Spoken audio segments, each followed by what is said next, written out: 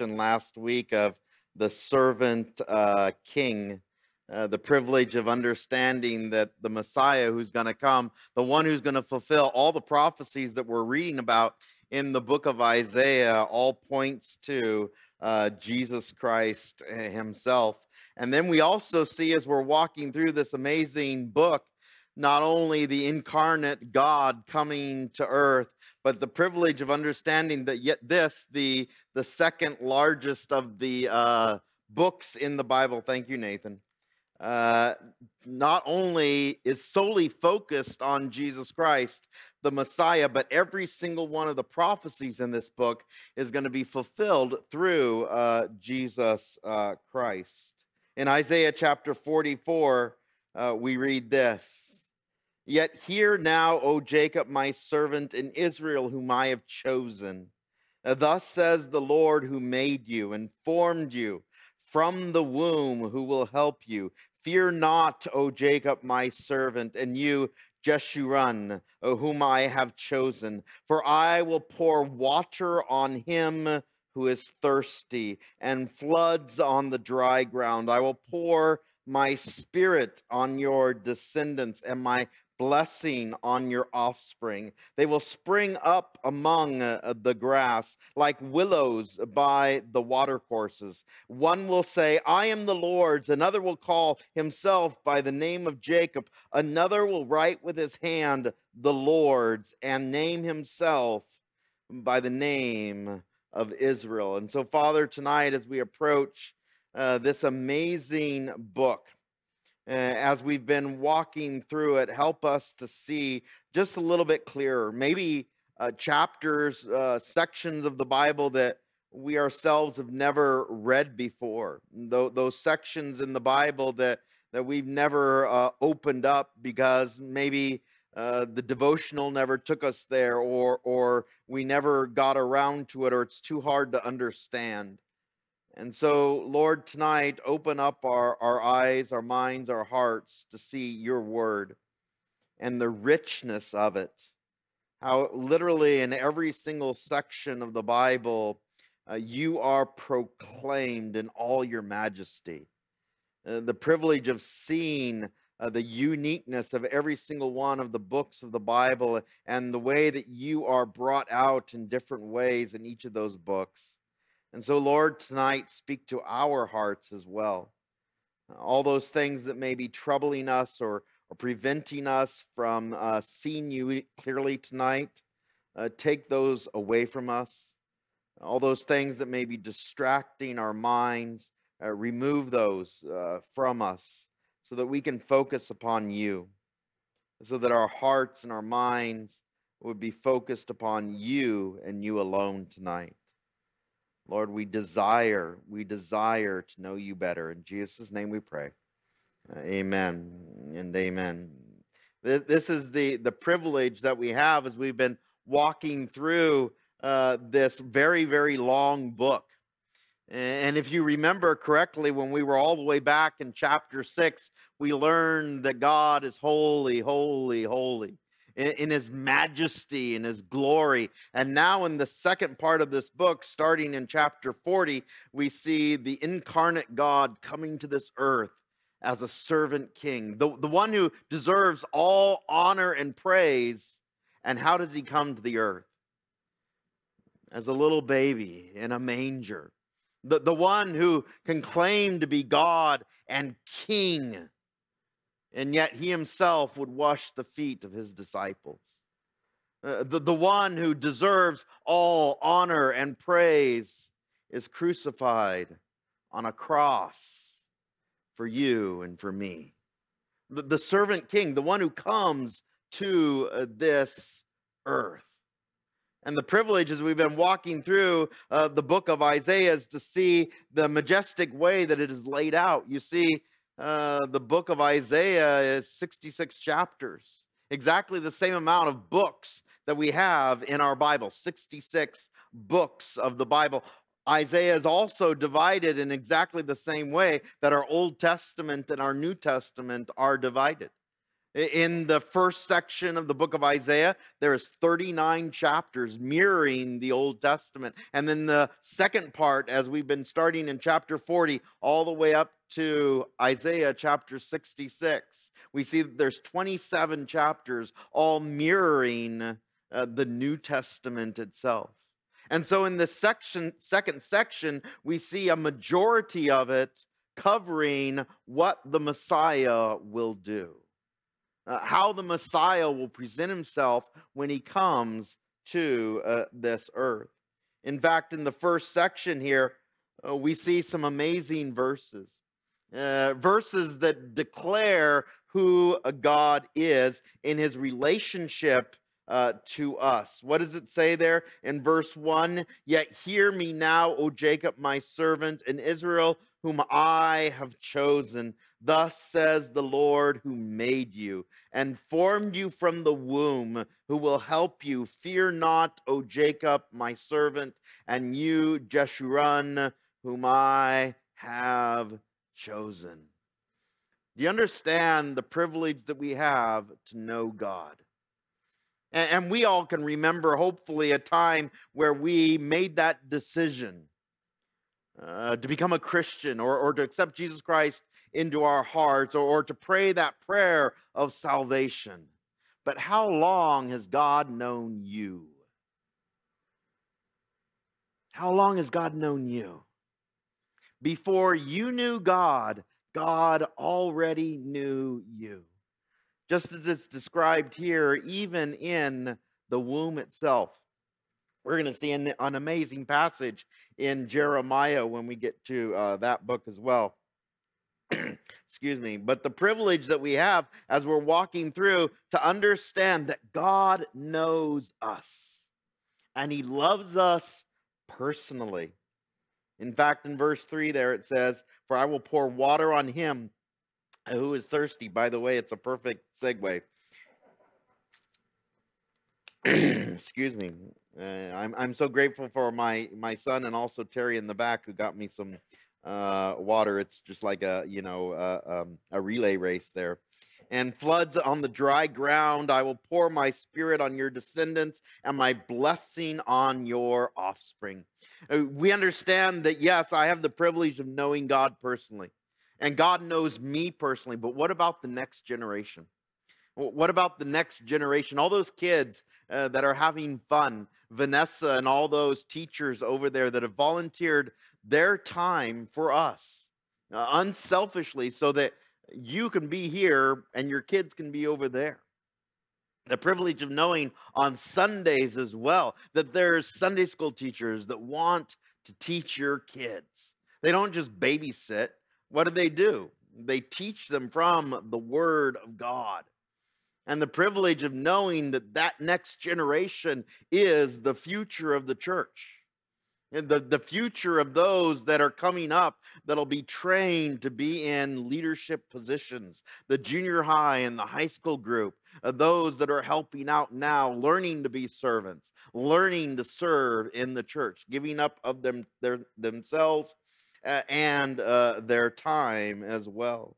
They will spring up among the grass like willows by the watercourses. One will say, I am the Lord's. Another will call himself by the name of Jacob. Another will write with his hand, the Lord's, and name himself by the name of Israel. How many times have you looked up the definition of your name? Or maybe when you were having a child, looking up the definition of their name. And normally, especially if you're a Christian, what do you want the name of your children to be like? To glorify the Lord. A name like my name is John. God is gracious.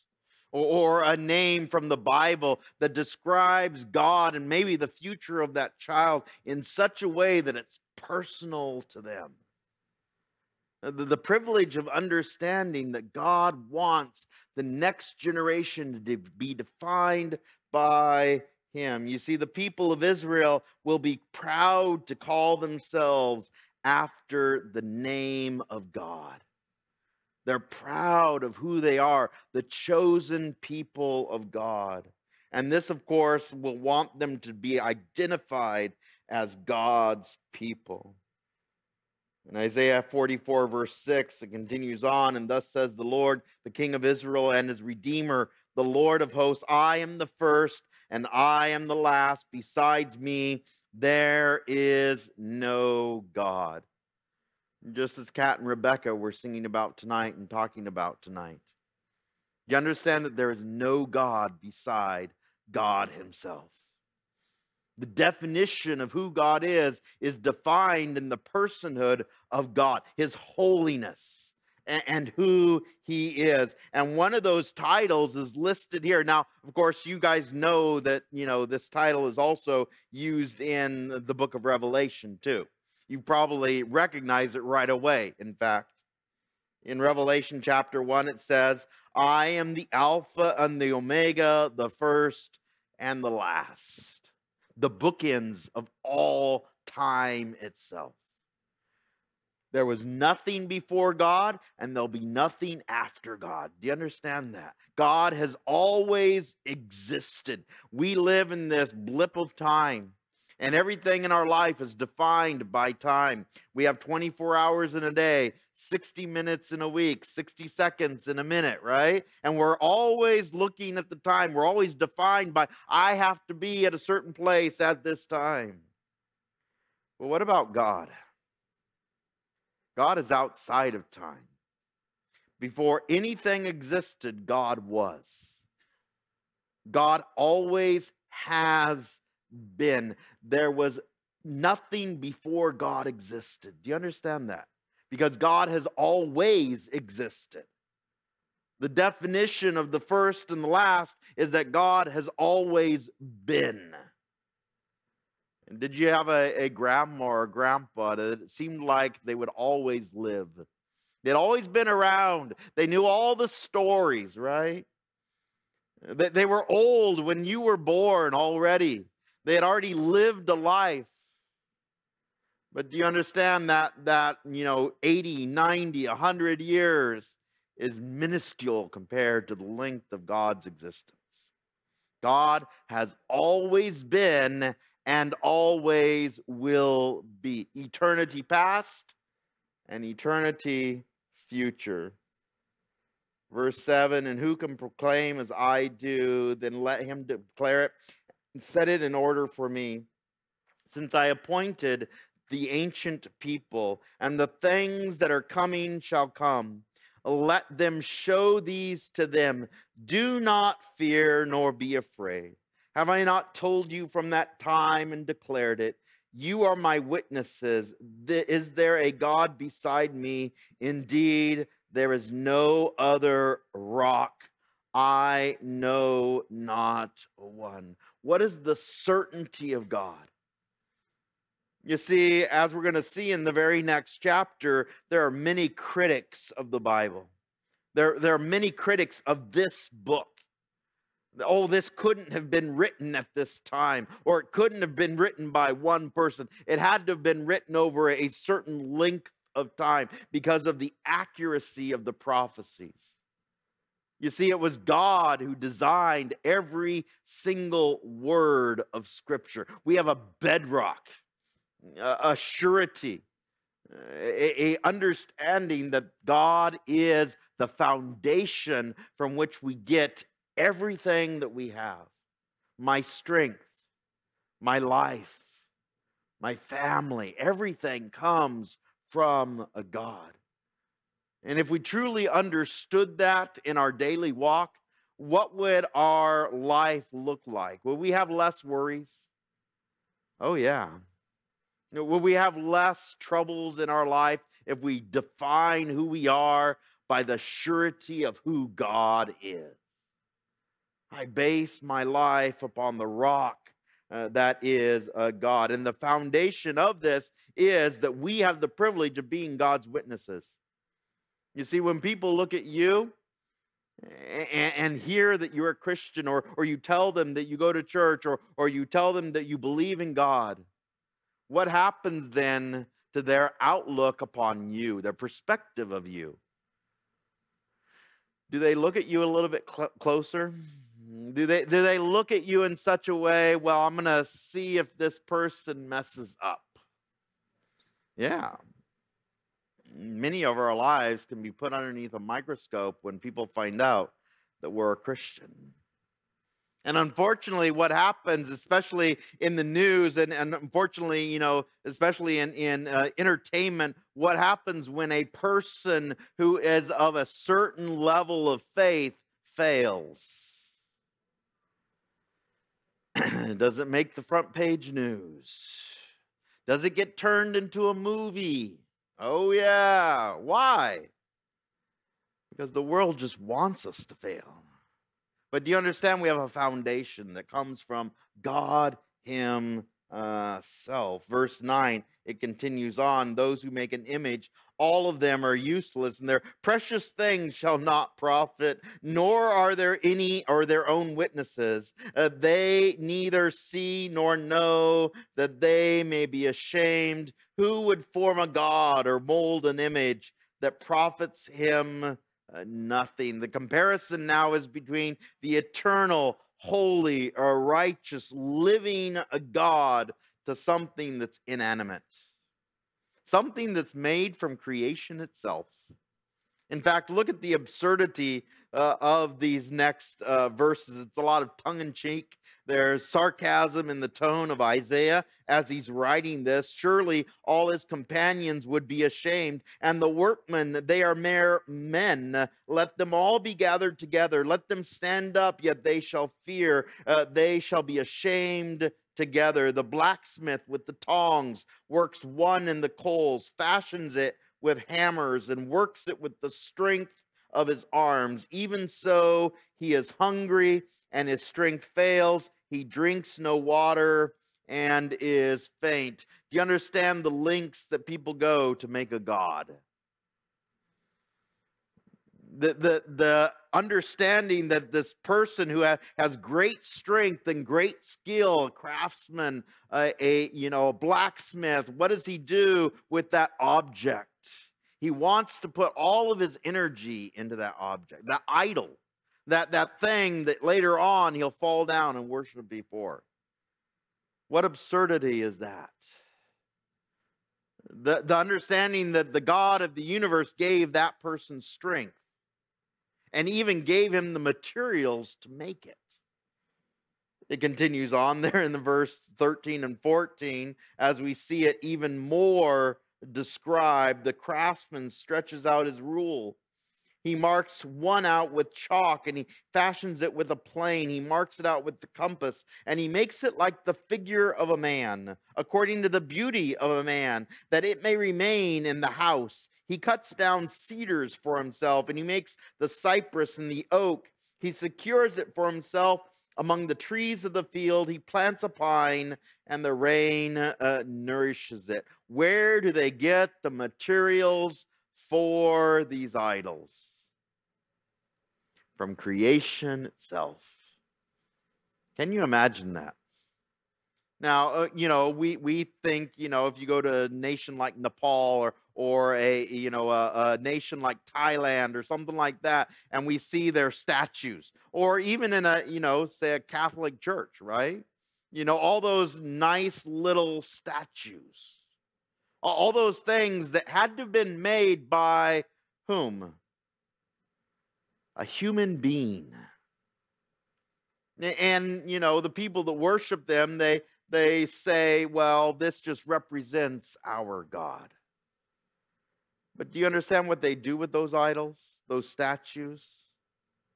To worship those things, to bow down before those things, made out of created items from God Himself. Now, we look at that and we can laugh and we can, make sarcastic remarks and we can, say that would be absurd. I would never do that myself. But what do? Do we like our cars, our phones, our homes, other people even? Do we worship things also? By putting those things before God. Man-made things before the Creator himself, the one who created all. It continues on. The description gets even more absurd. It says in verse 15, then it shall be for a man to burn, for he will take some of it and warm himself, taking that log, taking that, piece of wood. Part of it he burns, a part of it he warms himself with. Yes, he kindles it and bakes bread. Indeed, he makes a god and he worships it. He makes it a carved image and falls down to it. From the same piece of wood, part of it is being put into a fire to cook with and warm yourself with, and what's done with the other half? A statue, an idol, something that is made in the form of a human being so that they could fall down and worship before it. He burns half of it in the fire, and with this half he eats meat. He roasts a roast and is satisfied. He even warms himself and says, I am warm. I have seen the fire. And the rest of it he makes into a god, his carved image. He falls down before it and worships it, prays to it, and says, deliver me, for you are my God. Oh, the absurdity of these backwards people. While we hold our phones or watch our TVs that encompass our lives, and we bow down before the altar of entertainment. We bow down before the altar of finance and money. We bow down before the altar of free time. All the things that we desire in our society. Is it easy to see the absurdity in another person's life and yet miss that big, huge dot of sin in the forehead of ours? Oh, yeah. I do it all the time, unfortunately. Verse 18, they do not know, nor do they understand. For he has shut their eyes so that they cannot see, and their hearts so that they cannot understand. And no one considers in his heart, nor is there knowledge nor understanding to say, I have burned half of it in the fire. Yes, I have also baked bread on its coals. I have roasted meat and eaten it. And shall I make the rest of it an abomination? Shall I fall down before a block of wood? We never acknowledge our own absurdity. We never acknowledge our own worship of another God. In fact, in verse 20, it describes it in this way. He feeds on ashes. A deceived heart has turned him aside, and he cannot deliver his soul, nor say, is there not a lie in my right hand? Have you ever examined your life before Christ? The blindness of your soul. Just looking back with those spiritual eyes, how blind I was in the past to the just the knowledge of God himself, that God was working in my life even back then when I never acknowledged God. That this is the picture that we see. It's of that picture of that pagan who bows down to an idol itself. And before Christ, we were all pagans, bowing down to the idols of convenience in our lives as well. And hopefully when God comes into your life, he opens your eyes and shows you the blindness, the waywardness of your ways, and shows us that we need to change, right? That we need to put God first. Get rid of that lie that's in our hand, in our mind. Remove those addictions. Remove those things that are hindering our walk with God. Verse 21, remember these, O Jacob and Israel, for you are my servant. I have formed you. You are my servant, O Israel. You will not be forgotten by me. Thank God for that. I have blotted out like a thick cloud your transgressions, and like a cloud your sins. Return to me, for I have redeemed you. What's the privilege of knowing God personally? At any time we can come before him. At any time, we can confess our sins. And what is he always willing to do? Forgive us of all of our sins.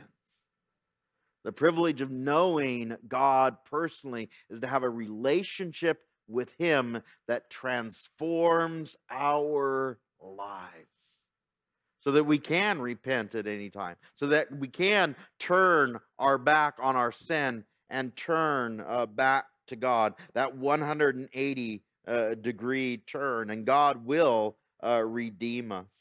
It produces praise in our hearts. Verse 23, sing, O nations, for the Lord has done it. Shout, you lower parts of the earth. Break forth into singing, you mountains, O forest, and every tree in it. For the Lord has redeemed Jacob and glorified himself in Israel. For whom will Jesus Christ come to this earth? We know that he came in the form of a baby from the tribe of Judah to the nation of Israel. But the privilege of this knowing is that this was also for the world as well. Who's the ones that are praising in this verse? Not only the heavens themselves, but the lower parts of the earth. As we're going to see in the very next chapter, the privilege of knowing that the word of God is going to be scattered among the nations themselves. Not just the Israelites, but to all the world as well. Aren't you glad, by the way? Even those without a single drop of Israeli blood in them will also get to know Jesus Christ as their Lord and their Savior. The Gentiles, as the Bible describes it. Verse 25, who frustrates the signs of the babblers and drives diviners mad, who turns wise men backwards and makes their knowledge foolishness, who confirms the word of his servant and performs the counsel of his messengers, who says to Jerusalem, you shall be inhabited, to the cities of Judah, you shall be built, and I will raise up her waste places. You see, within 50 years from this time, when this is written, during the time of King Hezekiah himself, the nation of Israel is going to be left desolate. For 70 years, there's going to be no people living in the land. And the prediction that we're going to see here in the very next couple of verses is that God is going to keep his promise to bring the people of Israel back to the land, faithful to his promises to them. In fact, in verse 27 and 28, we see the accuracy to the very name of the person who's going to release the people of Israel.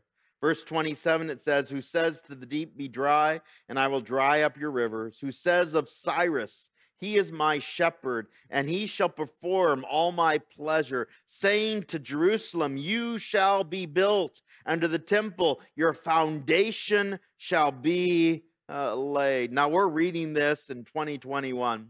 And of course, these are all historical events that have already taken place. But do you understand that when this was written, this was the prophetic word of God predicting the future in such accurate details that critics of the Bible say that this could never have been written before it took place?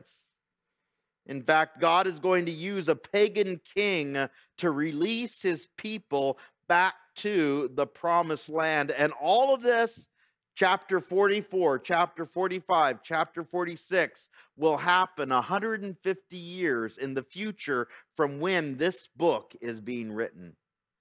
In fact, in Ezra chapter 1, verses 1 through 4, we see the fulfillment of this prophetic event. Again, down to the very name of the king. Now, in the first year of Cyrus, king of Persia, Ezra chapter 1, verse 1, that the word of the Lord by the mouth of Jeremiah might be fulfilled, the Lord stirred up the spirit of Cyrus, king of Persia, so that he made a proclamation throughout all his kingdom, and also put it in writing, saying, thus says Cyrus, king of Persia, all the kings of the earth, the Lord God of heaven has given me, and he has commanded me to build him a house at Jerusalem, which is in Judah, fulfilling the prophetic word that Isaiah had predicted all the way back in Isaiah chapter 44. And people that, and especially if you read like commentaries or critiques of the book of Isaiah, they say, well, maybe the beginning of the book, verse chapters 1 through 39, they were written by the real Isaiah. And then the rest of it was written by, people that came along later. Maybe post-exilic times where, after the time of Ezra and Nehemiah, and they looked back and they said, oh, we'll just put in this section here. You see, every single one of these chapters had to be written before these prophetic words took place. And the reason why, because not only did the predictions of Cyrus come true, but the predictions of Jesus Christ as well. See, this is just a small part of the prophetic word. This is the easy part. Cyrus was the easy one. This pagan king who's from the Persian Empire, who wasn't even a nation at the time of this writing, by the way, let alone a world power, whose God is predicting would bring back the nation of Israel. This is the easy part compared to the messianic word, the messianic prophecies of Jesus Christ coming to earth 700 years in the future. Now, this is the easy part. God using a pagan king to return his people back to the land. You see, in great detail, not only is he going to allow the people to return, but he's also going to build them a temple as well, as it says in Ezra. And if you read the book of Ezra, you see that the temple's going to be rebuilt. In verse 3 of Ezra chapter 1, it says, who is among you of all his people? May his God be with him. Let him go up to Jerusalem, which is in Judah, and build the house of the Lord God of Israel. He is God, which is in Jerusalem. And whoever is left in any place where he dwells, let the men of his place help him with silver and gold and goods and livestock, besides the freewill offerings for the house of God, which is in Jerusalem. The nation of Persia, this power that had overtaken the Babylonian Empire, which again was also not even a world power at the time of this writing, who also took over the Assyrian Empire, which we learned was the world power at this time. 3 different nations in sequential order: Assyria, then Babylon, then Persia. And God uses these nations in his deity to bring about his perfect will on the earth, to bring the people of Israel back to the land of Israel. You see, dates are extremely important. Have you ever, just maybe read through the Bible and opened up to the beginning of the book, and there's that, maybe a page of all the different, commentary about that book. It'll have like the topic and the author and the date and all those things, right? Dates are very, very important because they show in sequential order which parts of the Bible are written at what times. Because the prophecies that are written here were written before they happened. By definition, these prophetic words had to have been written before they actually occurred. And so as you walk through these books, make sure that you understand the dates as well. Cyrus himself, even though Isaiah was written somewhere between 755 BC and 700 BC for a period of 4 different kings that we read about at the beginning: Uzziah, Jotham, Ahaz, and then Hezekiah. Cyrus himself didn't even become king until 538 BC. 150 years in the future. Chapter 45, verse 1, we learn more about this king who's going to come into the future. Thus says the Lord to his anointed, to Cyrus, whose right hand I have held, to subdue nations before him, and loose the armor of kings, to open before him the double doors, so that the gates will not be shut. Again, fulfilling prophetic word of God. We read this and we say, I have no idea what this is talking about. But if you look at, not only commentary, but also history itself, This is exactly how Cyrus overtook the Babylonian Empire. You see, if you remember from the book of Daniel, in Daniel chapter 5, verse 30, remember the writing on the wall? Remember there was this guy, Belshazzar, and he was, celebrating with all of his friends and drinking literally alcohol from the temple cups themselves, the gold temple cups, the silver temple cups. And was celebrating. All of a sudden, there's this writing on the wall, and they call for this really old guy by the name of Daniel, whom his mother had remembered that had served before his dad or grandpa. And he calls him in, and he tells him to interpret the writing on the wall. And in Daniel chapter 5, verse 30 and 31, that very night, Belshazzar, king of the Chaldeans, the Babylonians, was slain. And Darius the Mede received the kingdom, being about 62 years old. And in Daniel chapter 6, we learned that the other king, because there was an alliance between the Medes and the Persians at this time, in Daniel chapter 6, verse 28, it says, "So this Daniel prospered in the reign of Darius and in the reign of Cyrus the Persian." Daniel was there at the very conquering of Babylon itself. When Darius and Cyrus came together, this coalition of nations that were under the rule of the Babylonian Empire, and they literally just walked through an open gate, taking over the Babylonian Empire in one night, without any bloodshed whatsoever other than the king himself. Just a coup that took place within the Babylonian Empire. And then, of course, the Medes and the Persians, they become now the world power. 70 years later, what happens? Cyrus, being the king of the Persian Empire, that cupbearer by the name of Nehemiah, who comes before him. And what does he say? I'm going to give you equipment. I'm going to give you materials. Go and build a wall. The privilege of understanding that every single one of these things will come true. Now, we understand 150 years, I can look back and that's the past. 2,000 years ago, I see Jesus Christ in the past. But do you understand there's also a prophetic word that's in our future as well? Do you believe that will come to pass? You see, we can look back with 2020 vision and say, oh yeah, those things came to pass. I believe those things. But do you believe the word of God that predicts your own future? Is Jesus Christ coming again? Is Jesus Christ coming again? Do you believe that? I hope we do.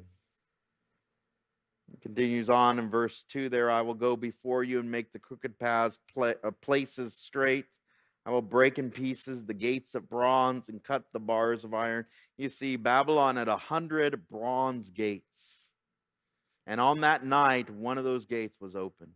It was a double-barred gate. This gate that was supposed to be secured. But a coup took place, and Cyrus and Darius were able to just walk right in with their armies, overtake the Babylonian Empire in one night. This once impregnable city is now conquered by the Medes and the Persians. Verse 3, I will give you the treasures of darkness, the hidden riches of secret places, that you may know that I, the Lord, who call you by your name, am the God of Israel. Do you understand that not only in verse 1, where it talks about God holding the right hand of Cyrus, and then again in verse 3, calling out his name, that this is a Gentile pagan king. And the way this would, cause a revulsion within the heart of an Israelite person or a Jewish person that reads this. Why would God use a Gentile? Why would he ever use a dog? Why would he ever use someone who doesn't even acknowledge him as God to free his people? What does God do to the heart of Cyrus? Can he change even the highest person in authority? The one who's the world power at this time? Can God change the heart of even a person who is downright rebellious against God? Can he do that? Yes, he can. He's the one that puts up leaders and brings them down. In fact, in verse 4, it says, "For Jacob, my servant's sake, and Israel, my elect, I have even called you by your name," literally calling out the name Cyrus 150 years before it takes place. "I have named you, though you have not known me." This pagan king is going to be chosen by God to release the people of Israel back to the land. Verse 5, "I am the Lord, and there is no other. There is no God beside me. I will gird you, though you have not known me, that they may know from the rising of the sun to its setting that there is none beside me. I am the Lord, and there is no other." Repeating all the way back in chapter 44, where we just read earlier, where Kat even quoted from earlier today. Verse 8 of chapter 44. What does that mean? And we can relate to it when it's talking about idols or when it's talking about other gods. But now what is it referring to? This God who predicts literally the course of nations itself. Can any other deity do that? No.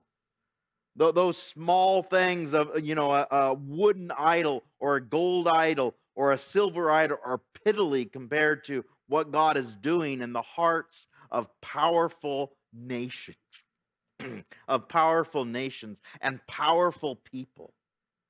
This is the God that we serve.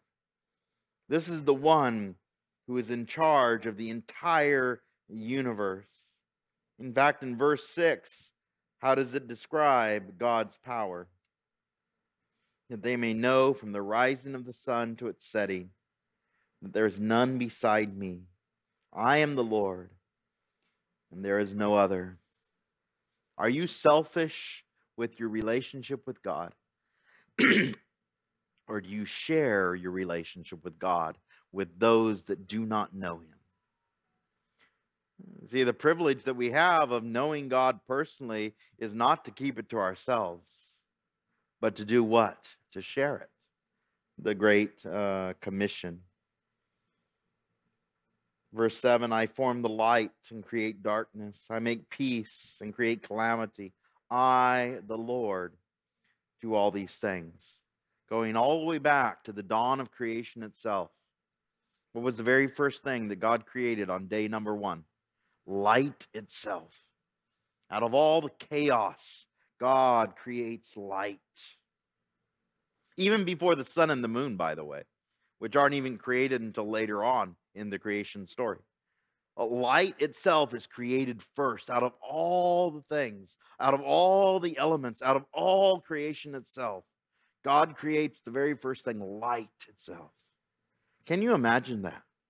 And then the privilege of knowing that not only does God create light, but he also creates darkness, and he also creates peace and calamity, the control of people and nations and powers here on this earth.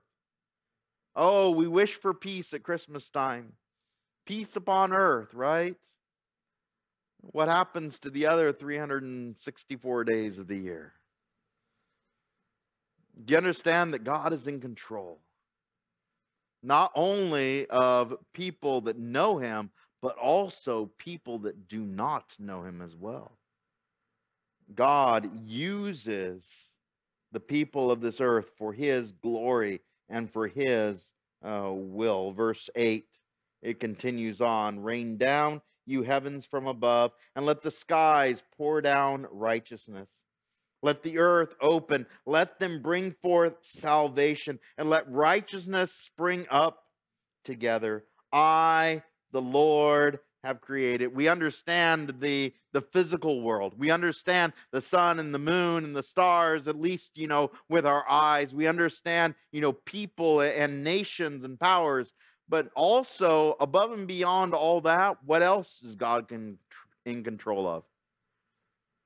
Righteousness, justice, all these things that, we have a hard time defining. All these things that we wrestle with ourselves. And what does God give to humanity? Salvation, justice, righteousness, all these things that we understand that only God created and give to us. Woe to him that strives with his maker. Let the potsherd strive with the potsherds of the earth. Shall the clay say to him who forms it, "Oh, what are you making?" Or shall your handiwork say, "He has no hands"? Woe to him who says to his father, "What are you begetting?" Or to the woman, "What have you brought forth?" Thus says the Lord, the Holy One of Israel, and his Maker, "Ask me of things to come concerning my sons and concerning the work of my hands, you command me." Hopefully you would never have an object, a car or a house or something like that rises up in rebellion against you and says, "I'm not going to let you live here anymore." It's getting close to that with remote houses and locks on your doors that you can control with your voice and everything like that.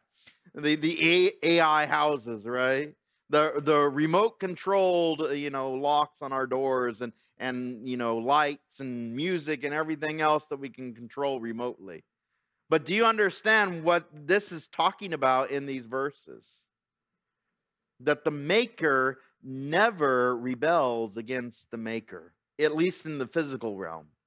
That person who takes that piece of clay and molds it into what he wants it to look like for the purposes that he's using it for. Maybe a vase, or maybe a bowl, or maybe a cup, right? All these things that the maker, the person who's designing the pot, is making it for. And a skillful person, what can they do with that big, huge lump of clay that just plops down on the wheel? What can they make with that little lump of clay? Something that's now beautiful, something that's now useful, right? And that lump of clay would never say, "I want to be made this," or "I don't like the way you're making me," right?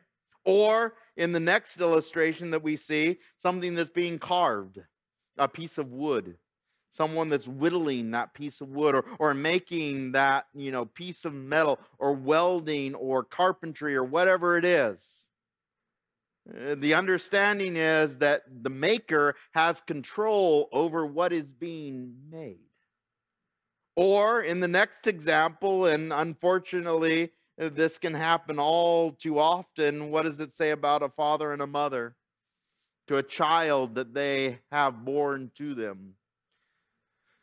No one would ever say, "Oh, you're not my mother anymore. You're not my father anymore." Unfortunately, it does still happen. But do you understand what the Bible is describing this as? In the natural realm, this would never happen. A baby giraffe would never say to its mommy giraffe, "I don't like you anymore," and run away. Or an elephant baby, or a bear baby, or something like that. They would never do that. What do they do with their mom? They cling. They need the nourishment from their parents. They need the protection from their parents. And it's the same thing with us and God. Who is the one that's the creator? God himself. And who's the created? Us. Verse 12, "I have made the earth and created man on it. My hands stretched out the heavens, and all their host I have commanded." We learned last week the universe itself can fit in the palm of the hand of God, the span of his hand, between the pinky and the thumb. The immenseness of who God is, his vastness, and to know he wants a personal relationship with you and with me. Verse 13, I have raised him up in righteousness, and I will direct all his ways. He shall build my city and let my exiles go free, not for price or reward, says the Lord of hosts. You see, this is also predicted of what will happen to Cyrus as well. In Ezra chapter 1, verses 5 through 11, it says, Then the heads of the fathers' houses of Judah and Benjamin and the priests and the Levites, with all those whose spirit God had moved, arose to go up to build the house of the Lord, which is in Jerusalem. And all those who were around them encouraged them with articles of silver and gold, with goods and livestock, with precious things beside all that was willingly offered. You see, just like when the people of Israel left Egypt, the same thing happens when they leave Babylon. The people give them things. The people bless them with things to return back to their homeland. So much so that in verse 7, this is what happens. And again, these books are written 150 years apart, okay? King Cyrus also brought out the articles of the house of the Lord, which Nebuchadnezzar had taken from Jerusalem, and he put in the house or the temple of his gods. And Cyrus, king of Persia, brought them out by the hand of Mithredath, the treasurer, and counted them out to Sheshbazzar, the prince of Judah. This is the number of them. All these precious articles, all these precious holy relics that were taken out of the temple are now going to be returned so that the people can build a new temple for these same items.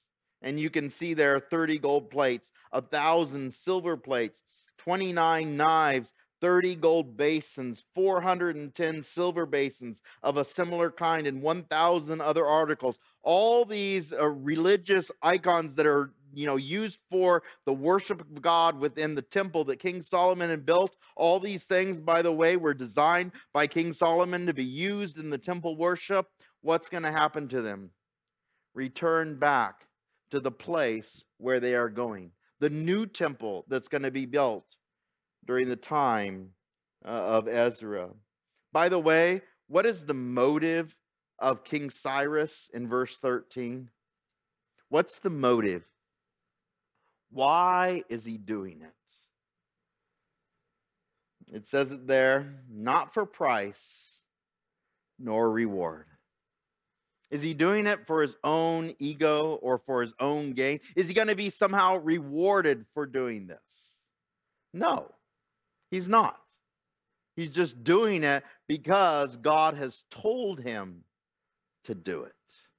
This powerful man at this time who's returning all these things could have extorted the people of Israel. He could have said, well, I'll give you your religious articles if you pay taxes, or if you come back, or if you do this for me. He could have. He had every single one of the cards on his table. He had all the power. He had all the leverage. He had these things in his own house, in his own temple. But what does he do instead?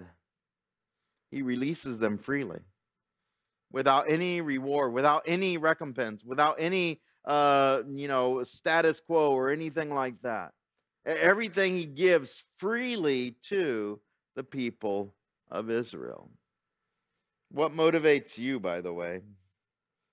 I have had to ask myself that same question this week, especially when you actually have to study this stuff, and you're thinking, the mind of Cyrus and him returning the people of Israel. This was a big sacrifice on his part. He had a workforce. He had people that served him.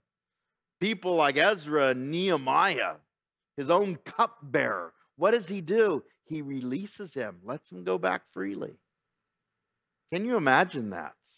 The sacrifice on the part of this great king. And then, of course, the material wealth as well, leaving his kingdom and going back to this, place in the desert, Israel itself.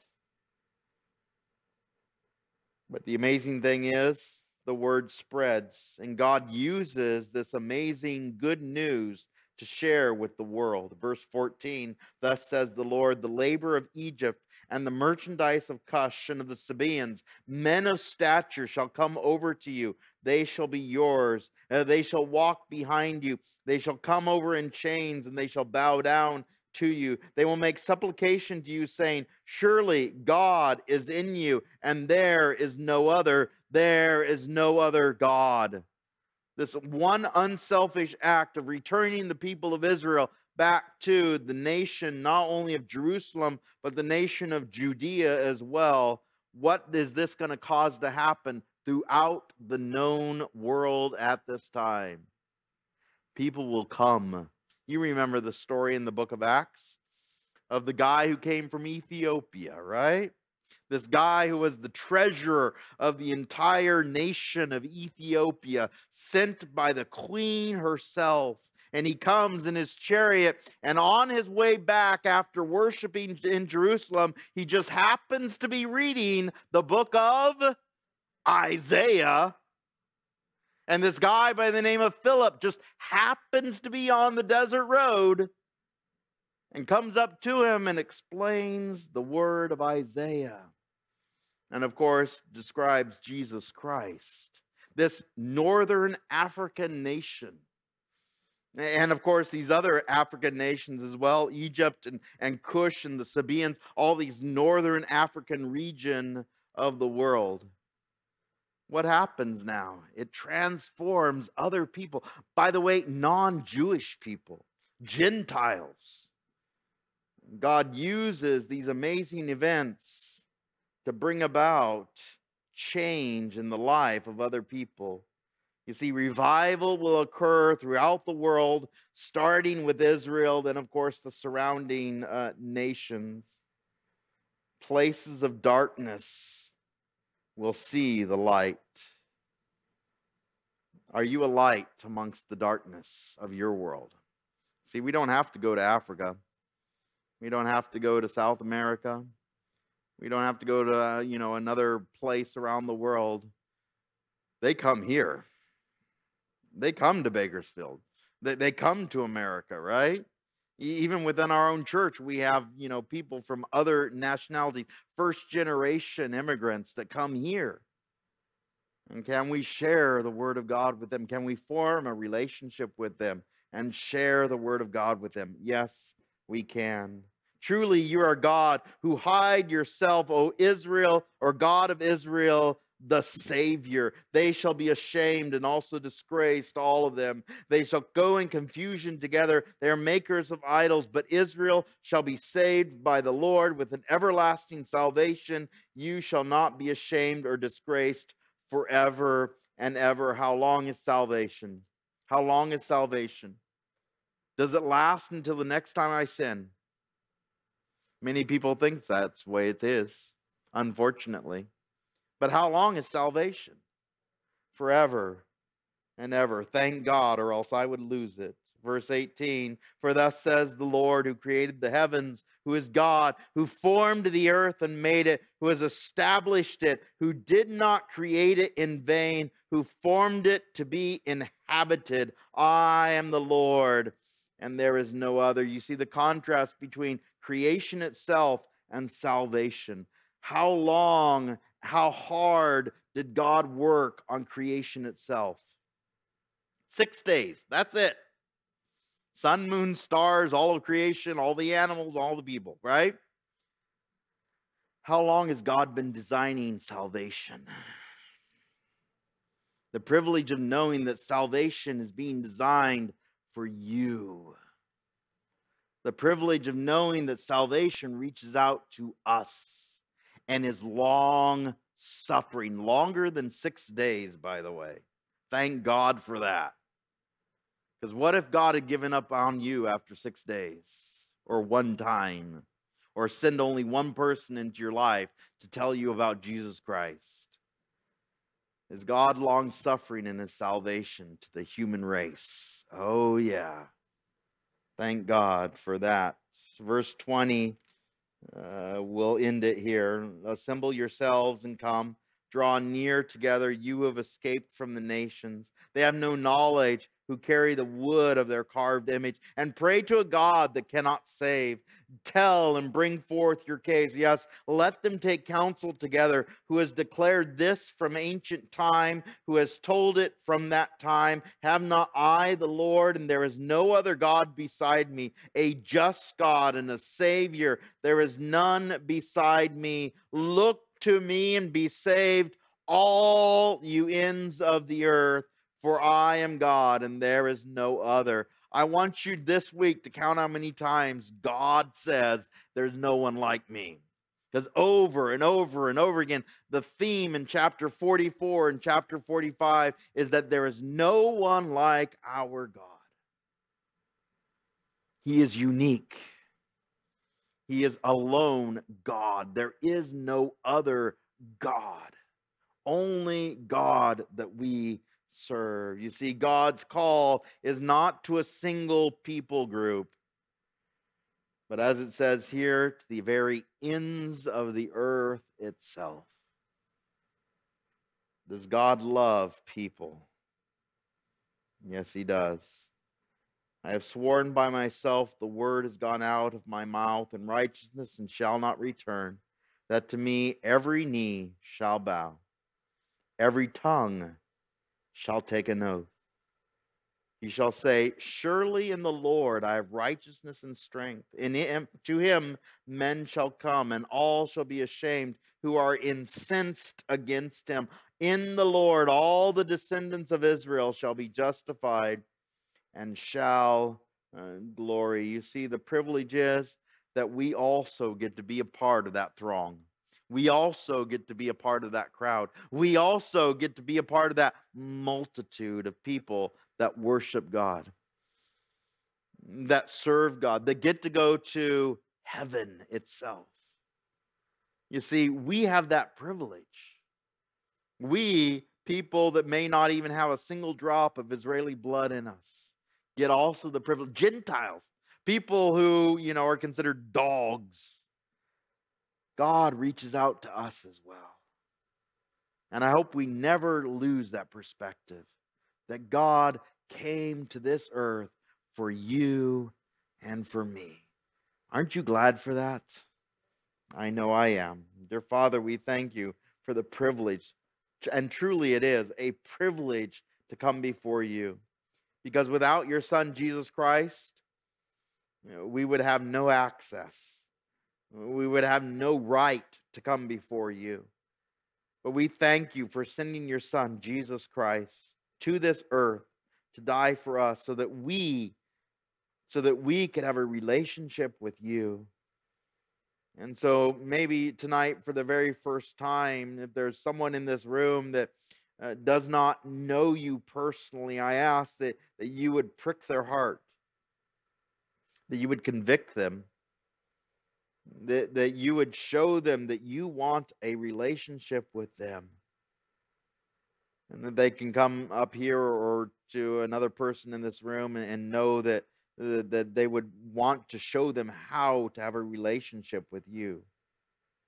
And so, Lord, tonight I ask that you would help us to be able to remember, because yes, this is a lot of text and a lot of words, but that we would be able to take away a thought or two, a understanding that you are unique, that there is no one like you, that you are the one who is the personal God who comes to this earth, deity incarnate, not for your own gain, but for us, so that we can glorify you, so that we can spend eternity with you forever and ever and ever. Thank you for making salvation forever. Lord, I ask you bless these, my friends, my family, those that are here, those that are online. Use us for your glory this week. In Jesus' name we pray. Amen and amen. God